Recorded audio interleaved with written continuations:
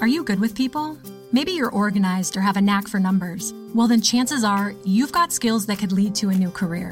A Google Career Certificate can help you get a foot in the door with top employers in fast-growing fields like IT support, project management, data analytics, and user experience design. It's professional-level training developed and taught by Google employees. And it's all online, so you can learn around your schedule. Put your skills to work. Go to grow.google/certificates. If you're a pro, you know that this is not efficient because you know there's a better way. There's also a better way to save. When pro customers buy building supplies in bulk at Lowe's, they save up to 20% every day. Buy in bulk and save up to 20% on concrete, gypsum, and gypsum accessories. At Lowe's, buy more, save more. Visit the Pro Desk or Lowe'sForPros.com for details. Discount applies to contractor pack items. Minimum purchase required. U.S. only.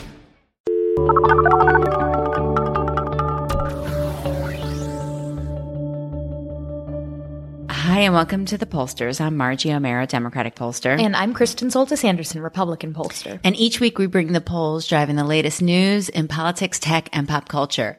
So we're going to LA. We're going to be in LA on November 9th. And Margie won't let me sing the OC theme song because I did on our first take and it messed up the audio. Yeah, no, it's all right. That's just, we're listening and making sure we're making adjustments. California. That sounds Here we come. much better. That's good. Spoken word. Maybe you need to gargle with some salt water or something and do some warm up. Oh, gosh, I'm just saying as an observer, not as a critic, not as a practitioner.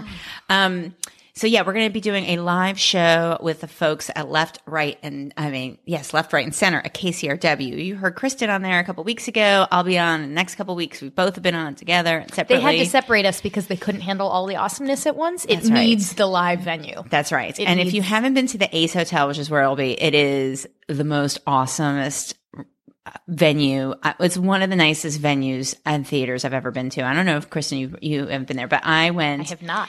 I did the live show last year, and it is so incredible. I felt like I had never been anywhere before. I was like, "Holy moly! Look at this beautiful theater!" I was just blown away by how great it was. So, I did get to go to the hotel because we had to tape the episode there, but I was there for. I think I was focus grouping. Yes, I think I was running all over the state.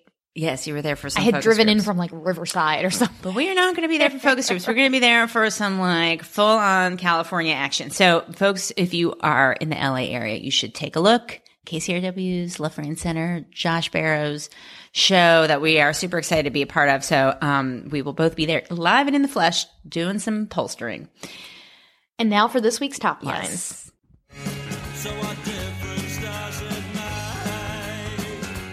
The latest. What difference does it make?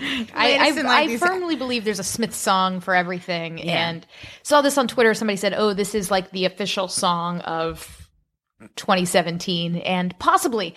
What difference does it make? Nothing does seem to change Mr. 39%'s job approval. We will talk about President Trump and his war on the media. Is it working? I have a small YOLO mode rant about ACA polling. And we'll talk a lot about the hashtag #MeToo social media phenomenon from this week, where women around the world were posting their experiences with sexual harassment in the workplace. And we'll talk about some fresh polling from Pew about gender equality. We'll also dive into the story of Amy Cuddy, a social psychologist who became famous for power poses with a TED Talk, but was there's a really fascinating story, I believe, in the New York Times about the controversy surrounding her research. And someone went on a YOLO rant against her. We will talk about our reactions to this whole. Well, we'll explain the controversy and explain our reactions to it, and the way that the world of social science research has changed rapidly in the last few years. Austrian pollsters, give yourselves a hand. Austria has elected a 31-year-old leader, and the pollsters knew it was going to happen. We will discuss briefly. And then finally, Halloween is coming. We'll talk about polling around Halloween in our super high quality polls end of the show segment. But first, the poll of the week. This was on NPR, All Songs Considered. They had a little online poll. I don't think they posted the results, which is kind of like a bummer for online polls. But at any rate, it was super popular on our Facebook and Twitter feed. So which song do you think should be retired? Like, do these songs just have, or they've been played so much that you just don't want to hear them anymore? And most of these are like the songs that were already kind of overplayed in my childhood. I don't know if you have a different experience of them being a little bit younger than me, but like Stairway to Heaven, Bohemian Rhapsody, Hotel California, which was just, God, these were so overplayed. Stairway's a joke in Wayne's World, right? Like, isn't that they have the sign? It's like, no stairway. Right. But I also, Bohemian Rhapsody, right? And so Freebird, Hallelujah, American Pie, all of those were like massively. I will never tire of Bohemian Rhapsody. Imagine. And then Somewhere Over the Rainbow, the Hawaiian version, which I just think is just a little too soon to complain that that's overplayed. And why isn't Celebrate Good Times Come On this list? That really I could live with that one. I could live without that one. That one really I might vote for. I don't dislike the Eagles, but I know so many people who find the Eagles extremely polarizing and are not fans. And so I would imagine that if I had to poll my friends with this list, Hotel California would be the one people would pick. Cats in the Cradle. I mean, I love that song as a kid. I don't know. Some of these I would be sad to see go because I just feel like there's so many other worse songs. But right now, the song that I want to retire is the Imperial March, Darth Vader's sort of theme song. This is the greatest story Which ever. Last night, my son, who is 2 and change, insisted that I sing to him as a lullaby for 15 minutes. Like, I don't really know the full version. I just know like the 2 measures of it, And it was like, you gotta be kidding me. Like the things you do for your children that you do not expect. And one of them is singing the Imperial. Beckett is already exhibiting signs that he is going to the dark side of the Force. Amazing. I feel like this is something that I would expect to hear on my favorite The Pollsters podcast, the Substandard, because those are the guys who first wrote the Empire is the good guys article about actually the dark side guys are they're the heroes of Star Wars. Maybe Beckett should be a guest on their show. I know. Beckett is like a little baby substandarder. It's He's like, no, mommy. I'm like, why don't you sing to mommy? Okay. Why don't you sing it for the next 60 times? And he's like, no, mommy, you sing. Dun, dun, dun, dun. You sing. Anyway, it was pretty it's pretty insane. It's just it doesn't even top the 5 craziest things he's done this week. Anyway, so that's my vote. It's not on this list of songs to retire, but you could vote. We'll link to it as we always link to things online polls, the NPR All Things Considered, All Songs Considered poll. So, in more serious news, what is happening? What is happening? Doesn't even matter. What is happening in the world of Trump? I just can't even take it sometimes. And this week has been one of those times. President Trump, right now, his job approval is sitting at 38.6%. So you can round that to 39%. Like I said, I wanted Mr. 40% to be the number that stuck because it rolls off the tongue a little easier. That's and fine. Mr. 39%, it's not like, I'm not rooting one way or the other for the poll numbers. It's just easier from a marketing and nicknaming perspective. Yes. And we know how important marketing and nicknaming is in politics these days. But I can't call him Mr. 40% because he's not. He's Mr. 39%. Right. We still are true to the facts here. For the moment. And, a little bit of what may... It's always hard to say you can't draw a causality arrow that says, oh, this thing happened and that is why his numbers went down. Because also they didn't really go down that much. Right. But there is some fresh polling about reactions to the president's handling of the federal government's response to recent hurricanes in September when this question was asked. And I believe it was post-Harvey, post-Irma, but not post-Maria. We saw approval was pretty high, 64% approved of how Trump was handling that. Now he has a net disapproval of handling of hurricanes, 44% approve, 47% disapprove. So still better than his overall job approval rating, but definitely a fall from a month ago. Was this the same outlet? Was this CNN, the poll we talked about before? Or was it a different outlet? It was a different outlet asking the question a little bit differently? Because I think the other outlets asked about the individual storms and then also had asked about whether or not there was that question about should you help people living in Puerto Rico? Should you help people living in Texas and Florida? And that people were less interested in us helping Puerto Rico and many times did not realize they are U.S. citizens. Right. I wonder if the fact that this question says, do you approve or disapprove of the way Trump is handling the federal government's response to recent hurricanes? Does that change it? I don't know. The fact that the federal government is in there is a kind of like... Well, yeah, and it give you a little bit more permission to say disapprove than perhaps you would. If well, it was but just it looks like Trump. it looks like this is the same question asked twice. Yeah. So it's gotten worse. So it has gotten much worse post Maria. Right. So that's one. Obviously there are a variety of other things going on. There's, the tax debate. There's the healthcare debate. There's still international threats. We won't be able to go into all of them. There's the latest squabble. I know they know that we're recording. I'm sure it's fine.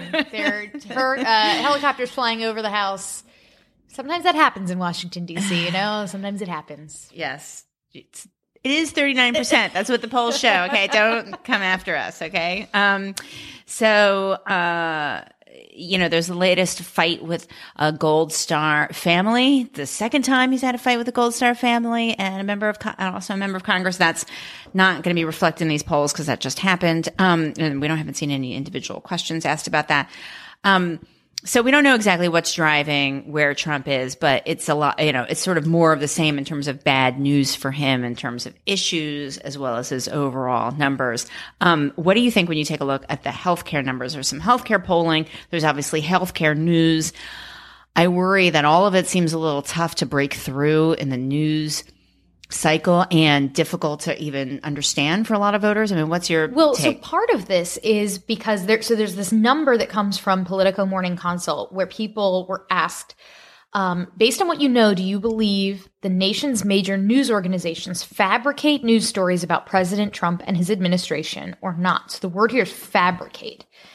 And 46% of people say yes, they fabricate stories about President Trump and his administration. And that is a bar that to me is much stronger than do they mess up? Yeah, they mess up. Do they not? Are they biased against? Are they biased against him? Do they not give him the benefit of the doubt? Yeah, I think those are fabricate though. I mean, that implies like a level of intent and really bad behavior, and the fact that it's 46% say yes, 37% say no, 17% no opinion. Yikes.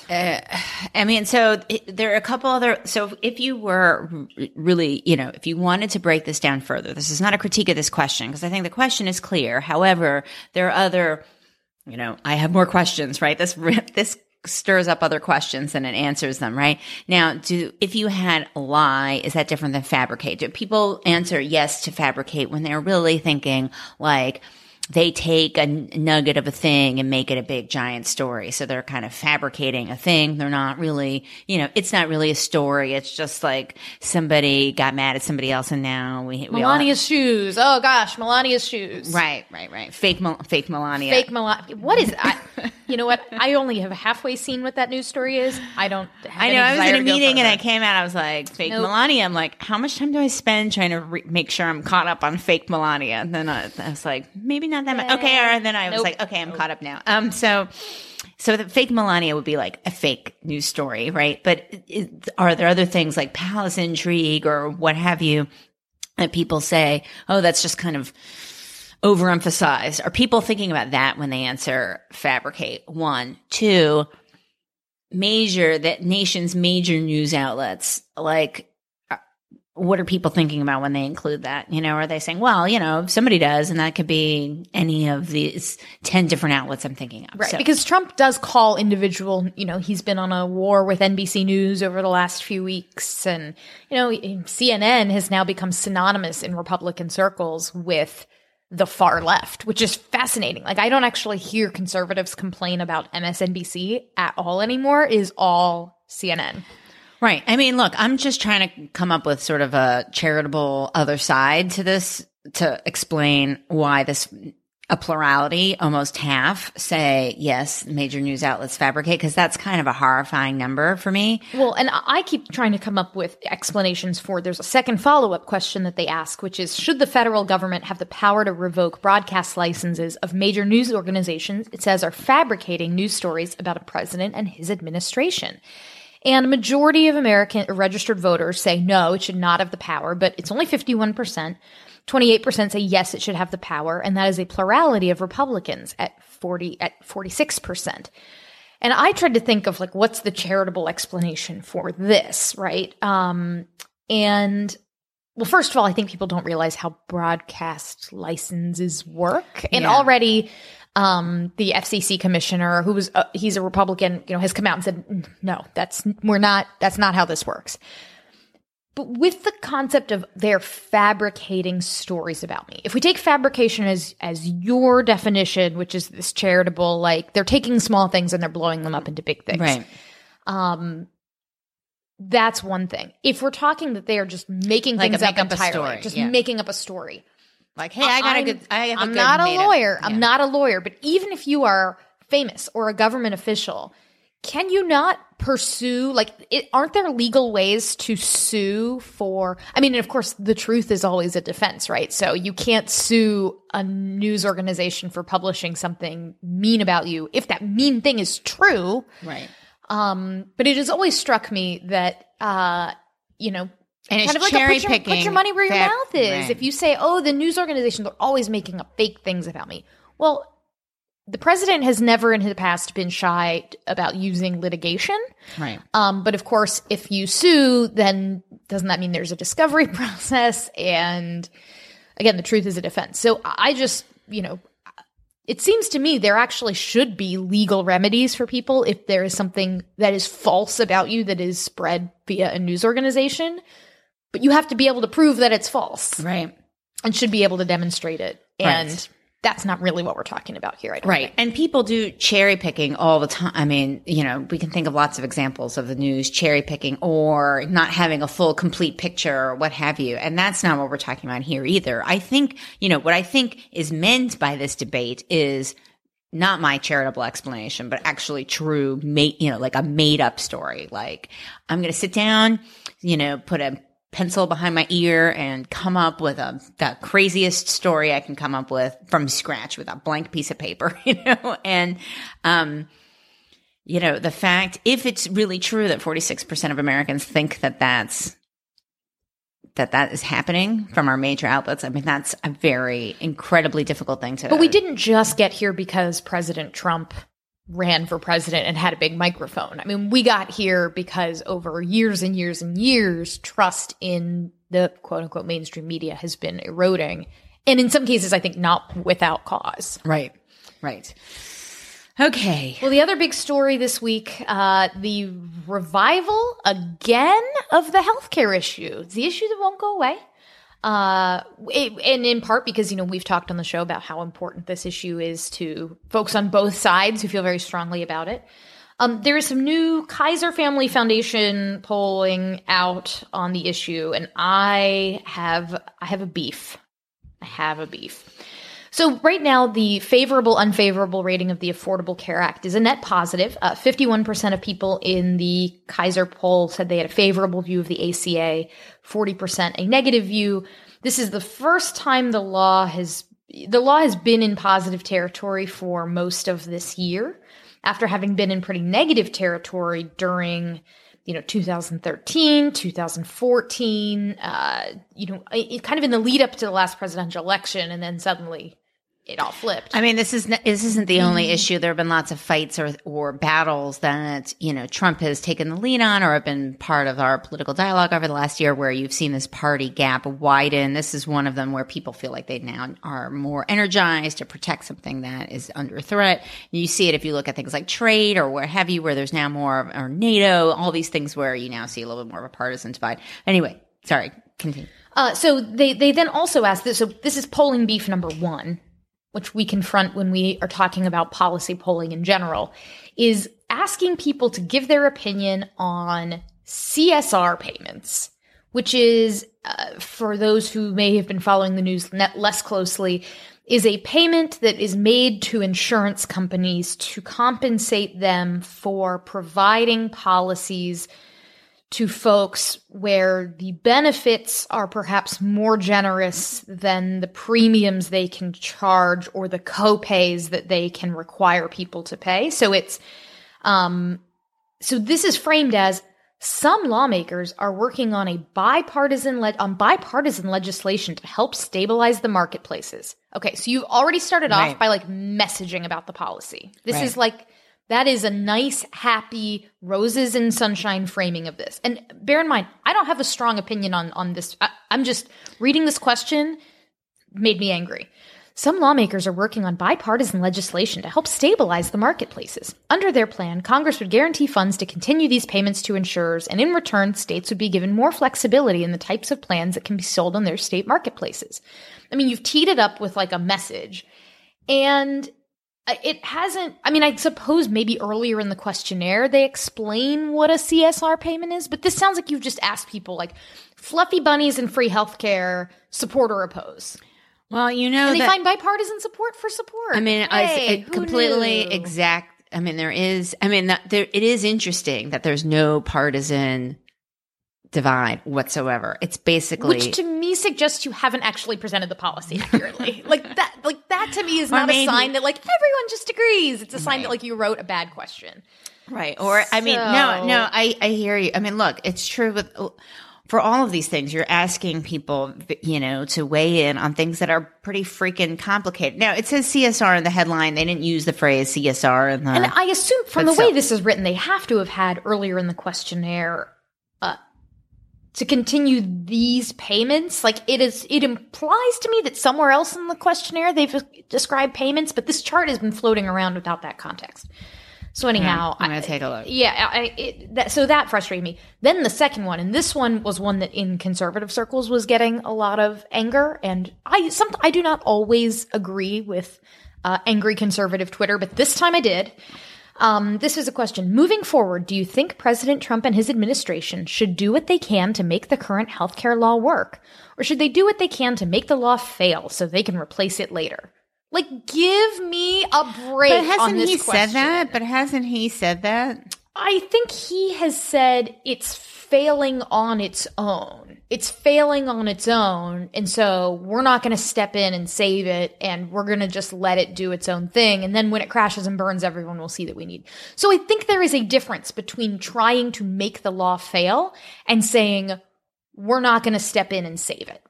I do think there's a difference there, and I think framing this as, should people do what they can to make the current healthcare law work? Like, I mean, the question just to me seemed like the most absurd framing that is engineered by an organization that I feel has a vested interest in wanting to show, look, everybody loves the ACA, to say, oh, look, we found this poll number that says, look, people say you should do what you can to make it work. I mean, it's actually notable that Republicans are pretty split on this. Right. And even when you frame it as try to make the law fail, you get 43% of Republicans picking that option. But I think I just really disliked this question. I think if the question is, should they try to make adjustments to the law to address flaws in it, or should they leave it alone and let it function as is I think an interesting, let it function as written in the law. Mm-hmm. And then, you know, you can argue the CSR payments, which is something, you know, Congress has to allocate the money if they don't allocate the money, but that's like, it's written in the law.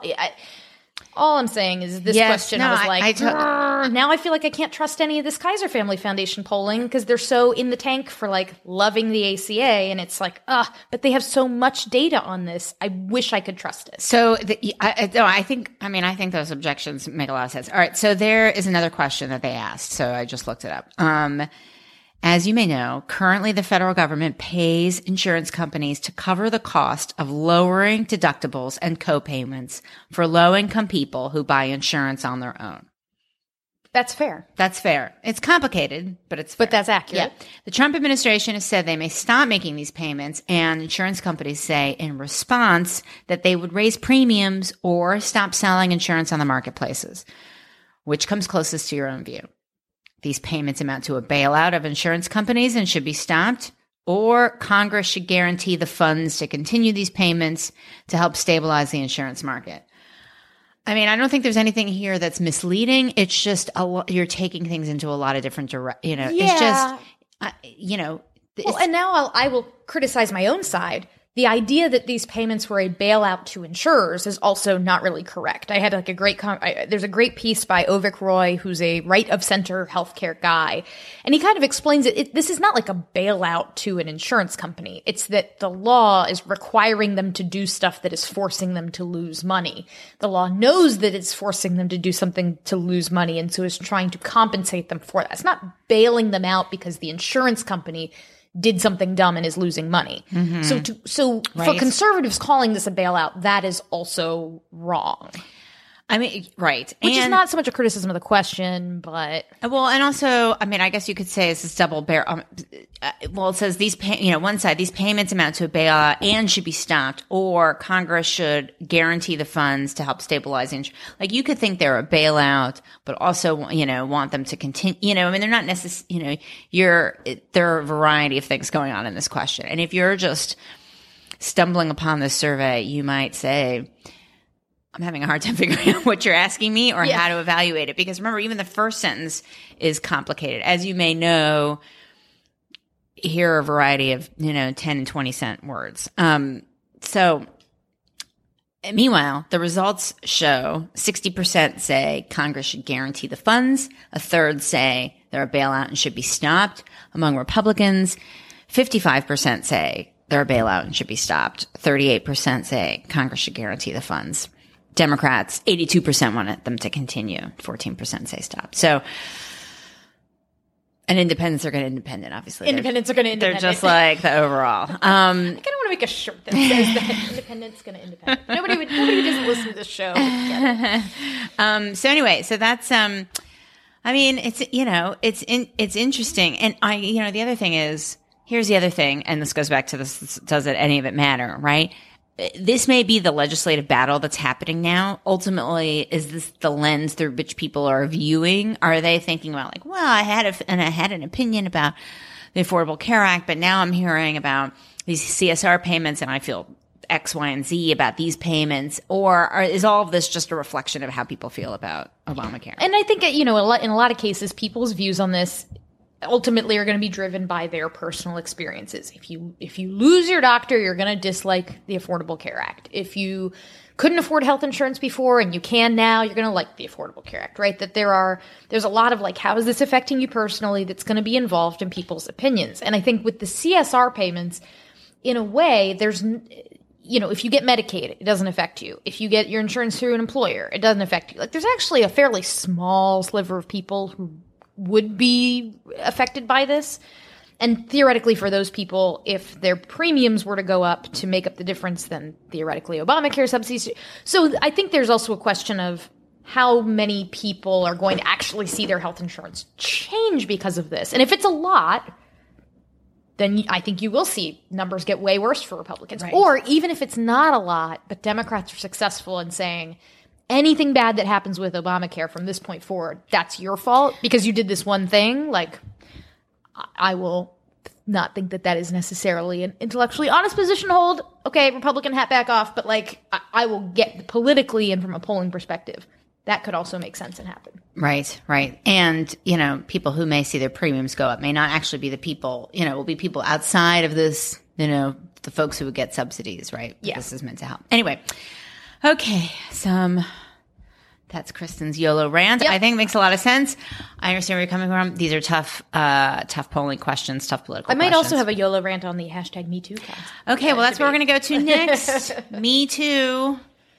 And I had a lot of people writing Me Too stories on my feed all weekend. Me too. And it made me so angry. I just wanted to go and like punch people. I mean, people were like telling these stories that I could not.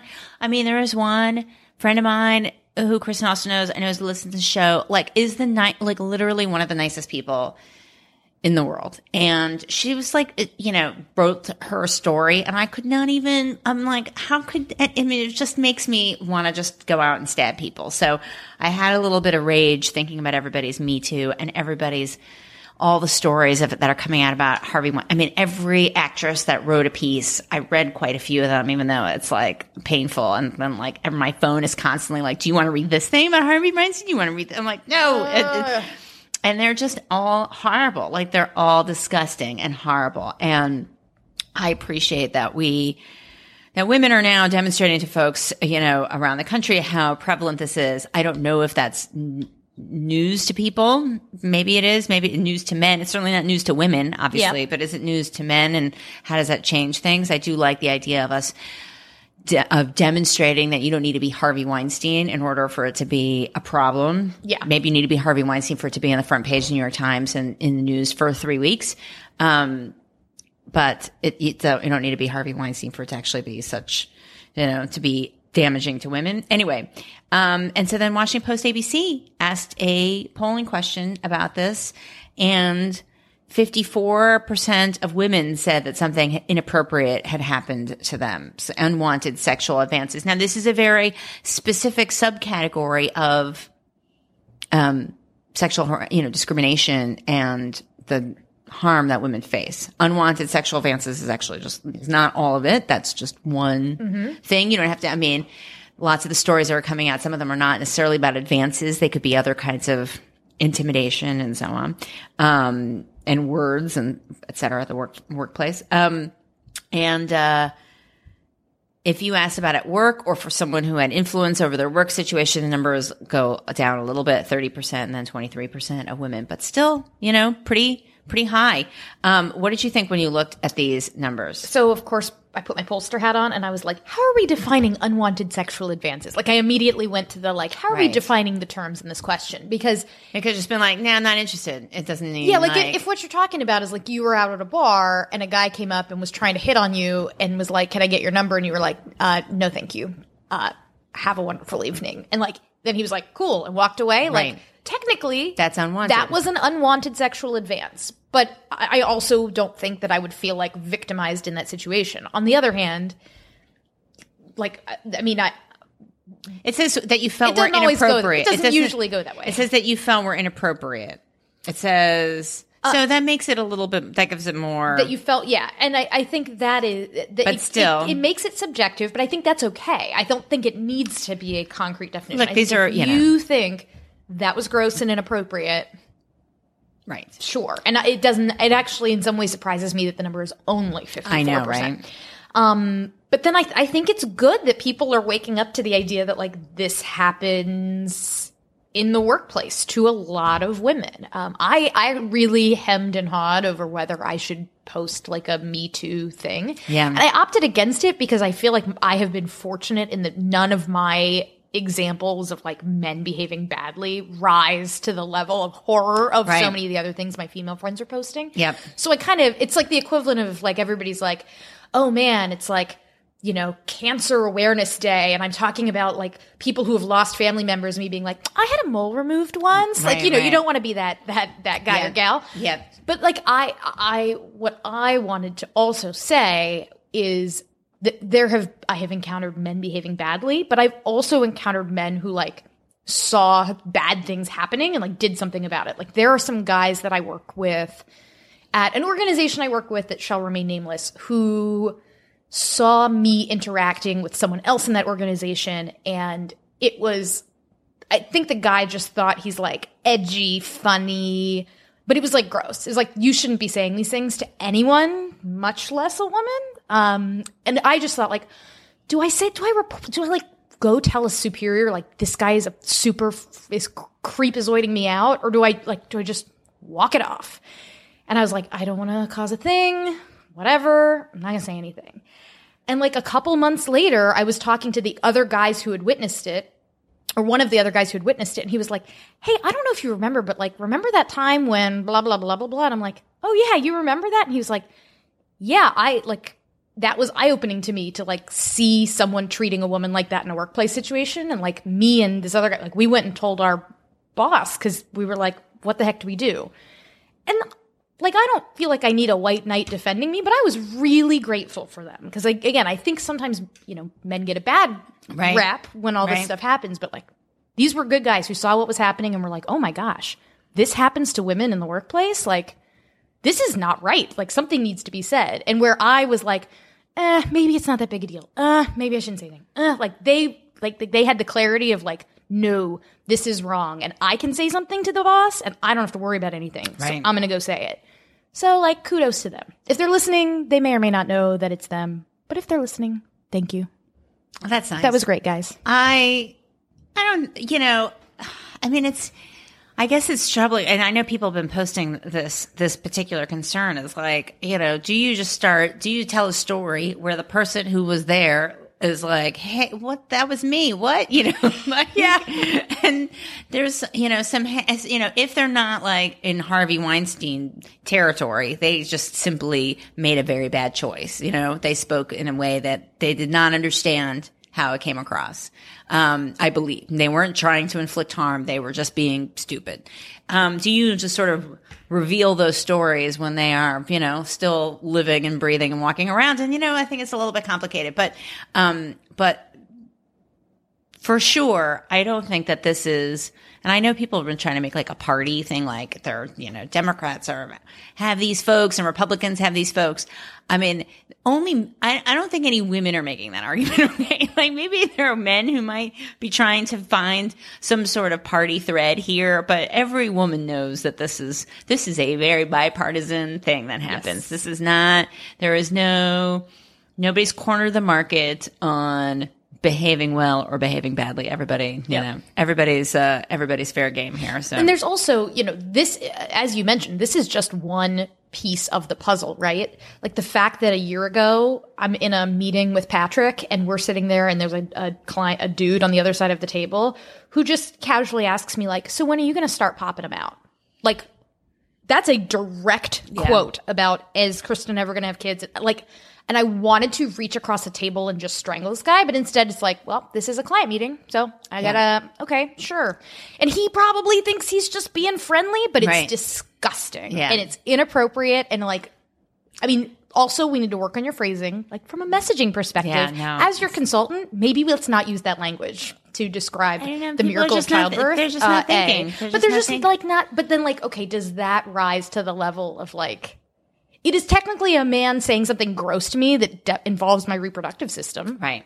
That's not okay. I mean, you simply can't battle all of them. I mean, you can, but there's too many. There's literally too many. So and they change from. It all changes from like something really gross to to just assumptions that you work part time because your kids are young, or hey, great idea, Bob, about something that you just said, or what have you. Although it just changes evolves into something else. Something to look forward to for the younger listeners is that the harassment you have in your 20s becomes different kind of discrimination in your 40s. But so anyway, I agree. I was amazed that was 54% and not higher. The sort of power dynamic at work obviously is part of this. It's not always what's troubling, but it's certainly part of it. They even asked, I thought this was interesting, how did this make you feel? Humiliated, intimidated, angry, ashamed. They had 4 different questions, and angry was the most common response. Ashamed was the least, but still a third felt ashamed. And that, that's troubling because, in a lot of these situations, certainly the situation with the more egregious examples for me is that I had to talk to these people, I had to spend years talking to these people. They were not people you could escape very easily. Mm-hmm. And then you're confronted with like, why am I talking to these people? Like, why do I have to talk to these people? Like, is something wrong with me because I'm still talking to this person? Like, shouldn't I be like burning his house down? Why should you have to hurt your own career because this person is gross? That's right. That's right. And why? That's a horrible position to be stuck in, and it happens too often. Right. And now, you have women telling their stories bravely and in incredibly touching and moving ways. So men will know that this is a problem because, women already know that it's a problem. So that's problematic too. Pew, relatedly, came out with some data that just happened to come out around all this. I'm sure they were in the field well before all this stuff came out about gender in general, not sexual harassment or more specifically. And they found some party differences, but they weren't massive compared to some of the other things we sometimes see about how have changing gender roles affected things like women's ability to lead satisfying lives. That was one of the places where there was biggest difference. 58% of Democrats said yes. 36% of Republicans said yes. Marriages to be successful. Men are leading more satisfying lives. Women being successful at work. That was some place where there was real partisan agreement. I mean, I was kind of amazed at how much partisan agreement there was in some of these things. Well, and part of that, I think, is driven by this really interesting divide. So they took the Democratic crosstab and split it out by education level. And here you see, if it had been Republicans versus Democrats with a bachelor's degree, those dots would have been really far apart on the charts. Yeah. But the Democratic Party is not just a party of people with bachelor's degrees, and there are huge differences between Democrats with a high school diploma or less and those with a bachelor's degree or more, especially on the question of men have it easier than women in our country these days. Only 27% of Democrats with a high school diploma or less agree with that, compared to 69% of bachelors. Basically, the idea of, like, does male privilege exist? Right. You have a very different view of that if you do or do not have a college degree. Yeah. I mean, then in a similar question, this is not just among Democrats, this is just breaking out education overall. They said, have you personally experienced discrimination or been treated unfairly because of your gender? So for men across all these various subgroups, there was not a whole lot of difference in the percent saying, yes, I've experienced some gender discrimination. Among women, there are differences. So 43% of women said they personally experienced some discrimination or treated unfairly. 57% of women with bachelor's degrees or higher have said that. 31% of women with high school or less have said that. So there's a real difference in the perception of feeling discrimination among women based on education. Other thing that's interesting, if you are a Republican woman, only 34% of Republican women think that they have ever been treated unfairly or discriminated against because of their gender, compared to that 51% of Democratic women. But for men, it is Republican men who are more likely to feel they have been victims of discrimination at 20% compared to 14% for Democratic men. Yeah. So anyway, pretty interesting stuff. They had, this who has it easier, men or women. There isn't any group, though, that says women have it easier. that at least we can have some kind of agreement on. 35% overall of adults say men have it easier. A majority say there's no real difference. Democrats and Republicans obviously feel pretty different about that. Half of Democrats think men have it easier. Just a fifth of Republicans think men have it easier. Again, that difference is, you see an interesting difference by education. Lots more folks with a college degree think men have it easier. Folks with high school or less think it's the same. I mean, it's sort of like, I don't know if you've read Hannah Rosen's The End of Men, right? Where she talks about what's happening with men, particularly downscale men versus their female counterparts. So that's, you could see that potentially reflected in some of these findings. Well, there's another interesting study that's out, and this was, it's featured in Marie Claire magazine, and it's a partnership between friend of the show, She Should Run, and Vote Run Lead. I don't know what Vote Run Lead is. They can be friends of the show. Yeah, too. They can be. So She Should Run is a nonpartisan, non-ideological, just getting more women to run for office organization. And like doing a quick, like, what is Vote Run Lead? Are they partisan? Are they nonpartisan? And anyhow, what they did is they did a survey of, it looks like 700 women who said they were considering running for office. Yeah. And their findings are pretty interesting. They found that when did they decide to run? So most had said they decided to run, before the November 2016 election, but 43% said it was after the last election that they decided to jump in. Right. Folks just saying, hey, it's time. Yep. 36. Although it's hard, we don't know what it would be in other cycles, because a lot of folks wait until after the election to necessarily just mean it's the Trump. Yes. The Trump effect. Yes. Then there's, why are they running? 36% top answer. It's to have more women at the table. What's motivating them? 53% say they don't like the direction the country is headed in. And what are their biggest fears?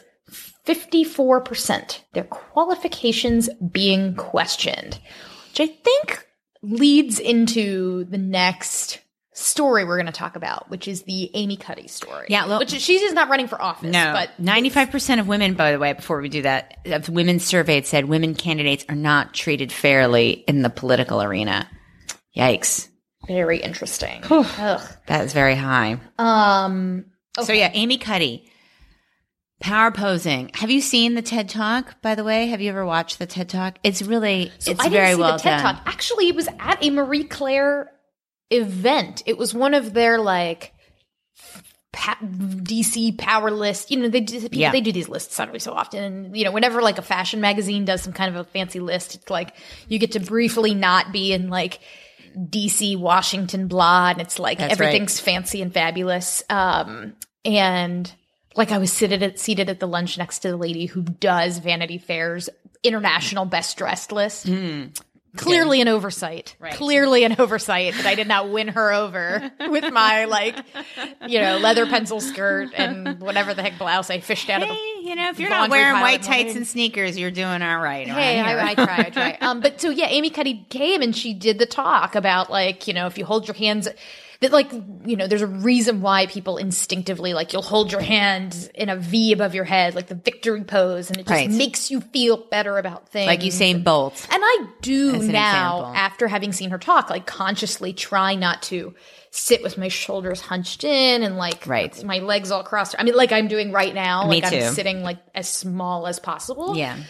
Like I try to project. The vignette is, you know, I don't like man spread, but I try. No, I mean, look, it certainly makes a difference in how you appear and, you know, how you feel. And her argument is, even if it's the placebo effect, I don't care. If it works, it works. Right. So her argument is not just how people perceive you, it's how you feel. That was the crux of her thing, which I haven't watched in a while. But if you were like a woman in Washington, I'm willing to bet, if you're a professional sort of woman who does what we do in Washington, I'm willing to bet that you have either watched the Sheryl Sandberg or the Amy Cuddy TED Talks, one, if not both of those, you know, within the last like 5 years, right? Because they are both kind of like best, you know, top hits, right? Bestsellers, if you will. And so I haven't watched it in a few years, but you know, she goes through like a personal story. It's very compelling. It's a super compelling. She'd been involved in a car accident when she was in college and had to like regain her brain function. Right. And it's like, wow. Right. And, you know, how does the power pose, you know, help you overcome the imposter syndrome of feeling you don't deserve to be here. So she tells a story of how she didn't feel that she deserved, and then she passes along that. I don't want to give away sort of the turn, but she passes along that vibe or that confidence to somebody else, like you deserve to be here. And for those who are lucky enough not to know what imposter syndrome is, it's legit. So imposter syndrome is, it's the idea that you may be somebody who's very successful, but you kind of like live in fear that like, do I actually deserve this success? Like, am I really just a fraud that like at any minute people are going to figure out? You'll be unmasked. Like at one minute people are going to realize like Kristen and Margie don't know anything about polling, and like we'll be unmasked and they'll be like, no, Kristen's actually just a moron. You know, I mean, is that ever going to happen? And like, that, like, honestly, if you've made it this far in the show, then you will not be that person, probably. That will unmask us. Who knows? But the first time I ever learned that imposter syndrome was a thing, I was like, oh, I feel that. Yeah. Oh, I feel that. The idea that like, oh, I could never run for office because I don't have a PhD in public policy. And like, what if I ran? And then they found out that like, I didn't know what CSR payments were before this week. And like, oh my gosh. And then they'll find out that I'm a fraud. Right. Just like that study, the Womenomics or whatever, Clara Shipman and KEK, their book showed there was a study that women need to have 60%. They need to feel, men are fine applying for a job if they have 60% of the qualifications. Women feel they need to have 100% of the qualifications. Yes. So the story that has, popped in our timelines over the last few days is, so Amy Cuddy rises to the heights of fame in the world of social psychology, writes a book, does this TED Talk, and it's based on this research paper that I think it was done in 2010. And the way the research was conducted, they swabbed the inside of people's mouths to check for like hormone levels of like testosterone and something else before and after the poses. And they were told the project was for something else, but then were asked questions about how they felt. And the research showed both like a statistically significant change in the hormone levels and a statistically significant change in how they felt. How powerful you felt. Yeah. And so, this is back in 2010. Well, since 2010, there has been a really big push in the social sciences and academic world for replication. That the idea was that too many papers were getting published that were actually based on kind of weak science and were getting sold as like, this is the thing. I just saw one in my Twitter feed today that was like, studies show that children do better on tests if they pretend that they're Batman before they like take the test, and it's like, okay, so there's a lot of like, I'm going to try that on Beckett. I know. Tell him he's Darth Vader and see if it works. So there's a lot of kind of like goofy stuff out there, right? And that you can have like a shoddy research design that like finds, and I'm doing this scare quotes gesture with my hand, that it's significant that if kids pretend they're Batman, they do better on math tests or whatever. And then you have like newspapers and outlets who want a story, so they just take a little thing and make it into something interesting because nobody wants to read like a really carefully nuanced, here, but the other side says this article in a 200-word blog post. Yeah, like I can explain with a whole bunch of data why I think Republicans have a long-term problem with young voters, and the headline can get put on a piece that's like, Republicans lose youth vote forever.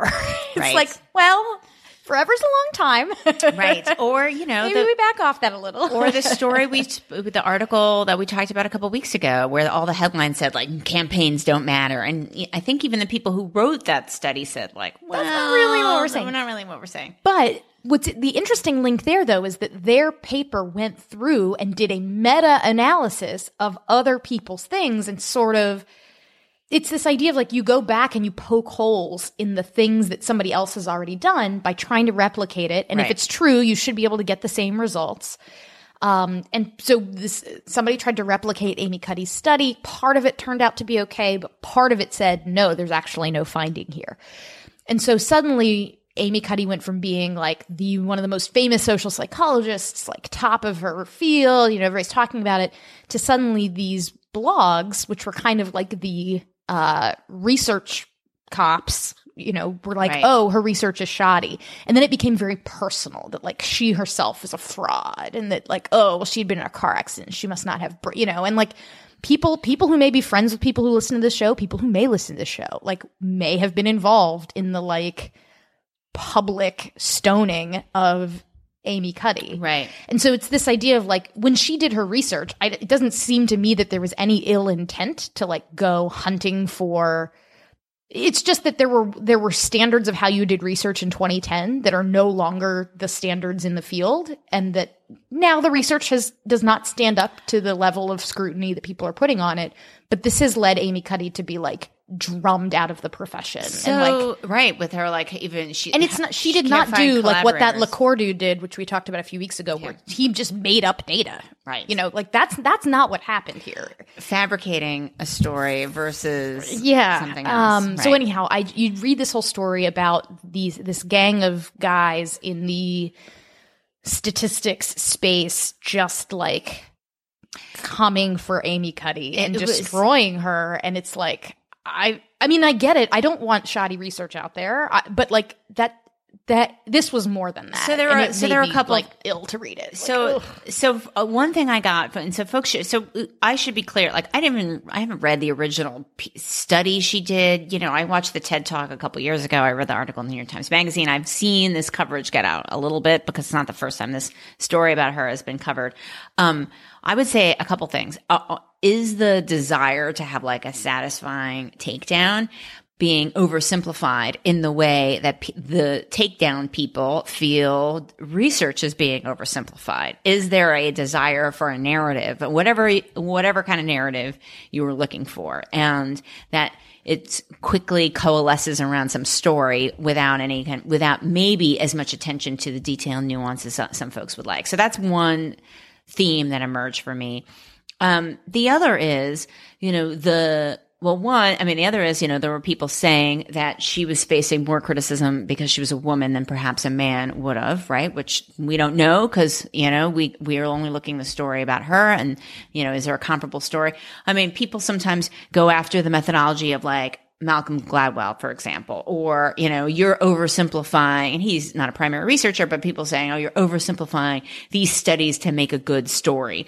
And you could say, like, everybody's got a different role to play, right? Some people are there to be to write the detail, and some people are there to make it, a story, a research story that somebody else who's not in academia wants to listen to. And sometimes those things are in conflict, and everybody's got a different role to play. I think there's room for everybody there. And then the third thing is, if you read the study, and certainly if you watch the TED Talk, like, it's not really about the hormone change that makes her story compelling, right? That makes her study and her spiel compelling. It's that you can change how you feel. And that is actually was replicated by a lot of these studies. The fact that, you actually change how you feel and how powerful you feel and how risk taking you may want to be. I believe that metric too, based on your postures. And isn't that also worthwhile? It's not simply just about the hormone change. I understand why people want to have that conversation. I'm not sort of dismissing the statistical conversation there, but it seemed like the folks at Data Colada or whatever it is, or just, and other folks involved in this whole story, dismissing the importance of what this is actually about, which is, getting a lot of folks to think about how they present themselves in a way, not just so others see them differently, so they see themselves differently. So, to take away that finding, which, seems pretty self-evident, in a dismissive, like, hand waving kind of way, is unfortunate. Yeah. I felt like this knot in my stomach the whole time I was reading the story, because if you've ever been like, I feel like I'm really good at my job and I feel like I'm knowledgeable about what I do, but, like, I'm always worried that, like, one day I'm going to be on a panel and someone's going to ask me a question. I'm going to say something that just, like, betrays that, like, I don't have a PhD in statistics, and oh gosh, and that's all going to come crashing down, and I'm going to have to just go teach, go teach third grade, and, like, that which actually would be really fun. And I've been considering that more and more as, like, a very pleasant career change, to be honest. But I mean, the idea that one day you would wake up and there's a swarm that's like, we just found out this thing you built your career on is totally wrong, and you, like, have to leave your tenure track position over it. And it does not look like she was engaged in, like, malfeasance here. Yeah. Like, you could be more accepting of criticism, but it seems like the critics could have been not jerks about it. Yeah. Well, maybe the way I will pleasantly phrase. Hashtag me too, Kristen. I know exactly what you mean. Okay. So. Just a quick trip around the world. Yeah. Pollsters take a bow once again. Hey, millennials, guess what? You're running a country for the first time. Actually, it's not for the first time, because Kim Jong-un is also a millennial. Disavow. There are other millennial leaders, but they are Kim Jong-un and I think the Crown Prince in Saudi Arabia. So elected millennial. Yeah.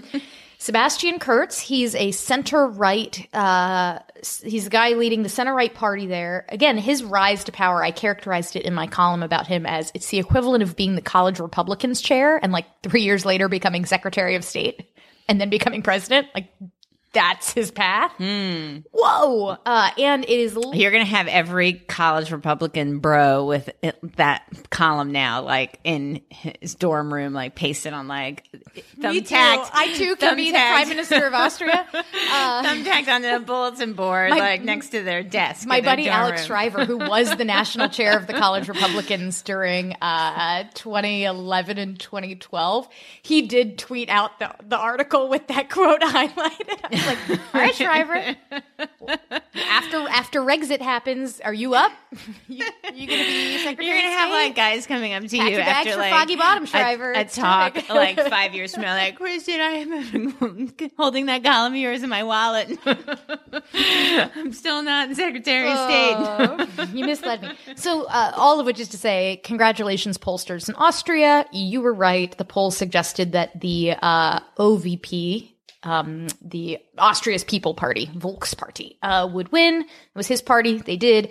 In second place, you have you right now have the center left party really kind of collapsed.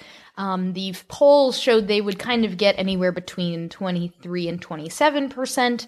The FPO, which is the far right party, showed they would get anywhere from 25 to 27%. So polls basically got the Austrian election right. Yeah. And now there is likely to be a center right plus far right coalition. Hopefully that's not fake news and that has not changed since we started taping the show. No, I mean, I guess, this is the thing, right, for a lot of these elections in Europe is, are they able to predict the percentage, the share that the far right gets? I think that's like one of the themes of all of these various stories. Or has there been some, And these polls it looks like the polls got it right. So I don't think there's anything to suggest from any of the countries that have had elections in the past year that, there are like hidden or shy far right voters who are not telling pollsters how they feel, but then there's a surge on election day or something like that. Like that doesn't seem to be the case in any of these places. I think in Germany, wasn't it like 2 or 3 extra points for maybe even less, but again, that's margin of error territories. Yep. Okay. Scary Halloween polling. Occasionally, once in a while, we get an email that is on. This is another one of these nationaltoday.com ones. Yeah, I got another funny one today. I think I saw one that was about chocolate. Oh yes, chocolate. We got like National Chocolate Day. Yes, National Chocolate Day. But it was no poll. What was the other? It was another funny one that we got today. I can't remember. But anyway, this one is actually had a poll in it. Oh no, the one that I got today that I almost sent to you was like, is it true that the folks in the UK have worse teeth than the States? And it had like some numbers about like people in England and how often they go to the dentist or something. But it wasn't a poll. I was like, wow, that seems like a bit of a stretch, even however amusing it may be. But this is a Halloween poll because, it's this National Today, which is like whatever the national day is. And so Halloween is actually an official thing, not, just some sort of imaginary holiday. And 72% of workplaces are encouraging their employees to dress up for Halloween. That is a lot. 72%. I don't know. This seems kind of high, just like the percentage of people. Just like National Boyfriend Day. Like, I don't know. It seems pretty high. 1 in 4 Americans are going to party with their coworkers on Halloween. Okay. A quarter plan to dress up to go trick or treating. I do have, I have young children. I go trick or treating. I do like Halloween. I just don't like the sort of hassle and expense of like putting together something really good, but I do enjoy a good Halloween. And the plurality say they prefer funny costumes, followed up by cute, then scary, sexy, and gruesome at 3%. That is really... Well, I learned that from Mean Girls. I forgot about that. Don't show up at the party dressed as an ex-wife with a nasty, gnarly teeth. I forgot about that. I'm a mouse. Duh. 62% of workers say their boss might even dress up. Huh. So you're going to dress up at Echelon? No, I'm going to be flying back from a client pitch out on the West Coast. I have work to do, Margie. I don't have time. What if you showed up in your pitch in a costume and you're like, I really freaking love Halloween. So it's probably totally acceptable. I freaking love this holiday, and I'm dressed up at you could have to find something that I am gonna. No, I don't know. I don't know if I have the guts to do it. We'll see. Or you could just have like some kind of piece, but you're like, oh, I have these like really long like black extensions because that's my costume tomorrow. You're like, but and like black so horrible and like black long nails. You're but in I don't but your regular for Halloween. But that's like a completely Mean Girls. That's long black hair. The holy text of Mean Girls says you have to pick something cute. Okay, all right. So key findings. The numbers continue to look bad for Trump, but what do I know? I only read the non-fabricated news. Are you more concerned about nationalism here or abroad, or about conflict with North Korea, lack of trust in news, or partisanship? Don't worry. There are polls to freak you out, whatever it is that you're concerned about. And we can all basically agree that women don't have it easier than men. I guess that's what counts for good news in the polls right now. And if you want to scare your coworkers for Halloween, just tell them to listen to the Pollsters. Whoa. You're going to have to edit that out. No, that sounded good. That sounded good. Okay? Yeah, okay, that was good. You can find us on Twitter at the Pollsters, individually at Margie O'Mara and at K. Soltis Anderson. Find us on Facebook. Throughout the week, we post links to all the stories we might be talking about on our upcoming shows. We're also at www.thepollsters.com, where we've curated a fabulous set of links to great polling resources. Make sure you tell your friends. We always love new listeners. Tweet at us. Let us know what you think. And if you really like us, we would love it if you left a review. Great. Thanks. Bye.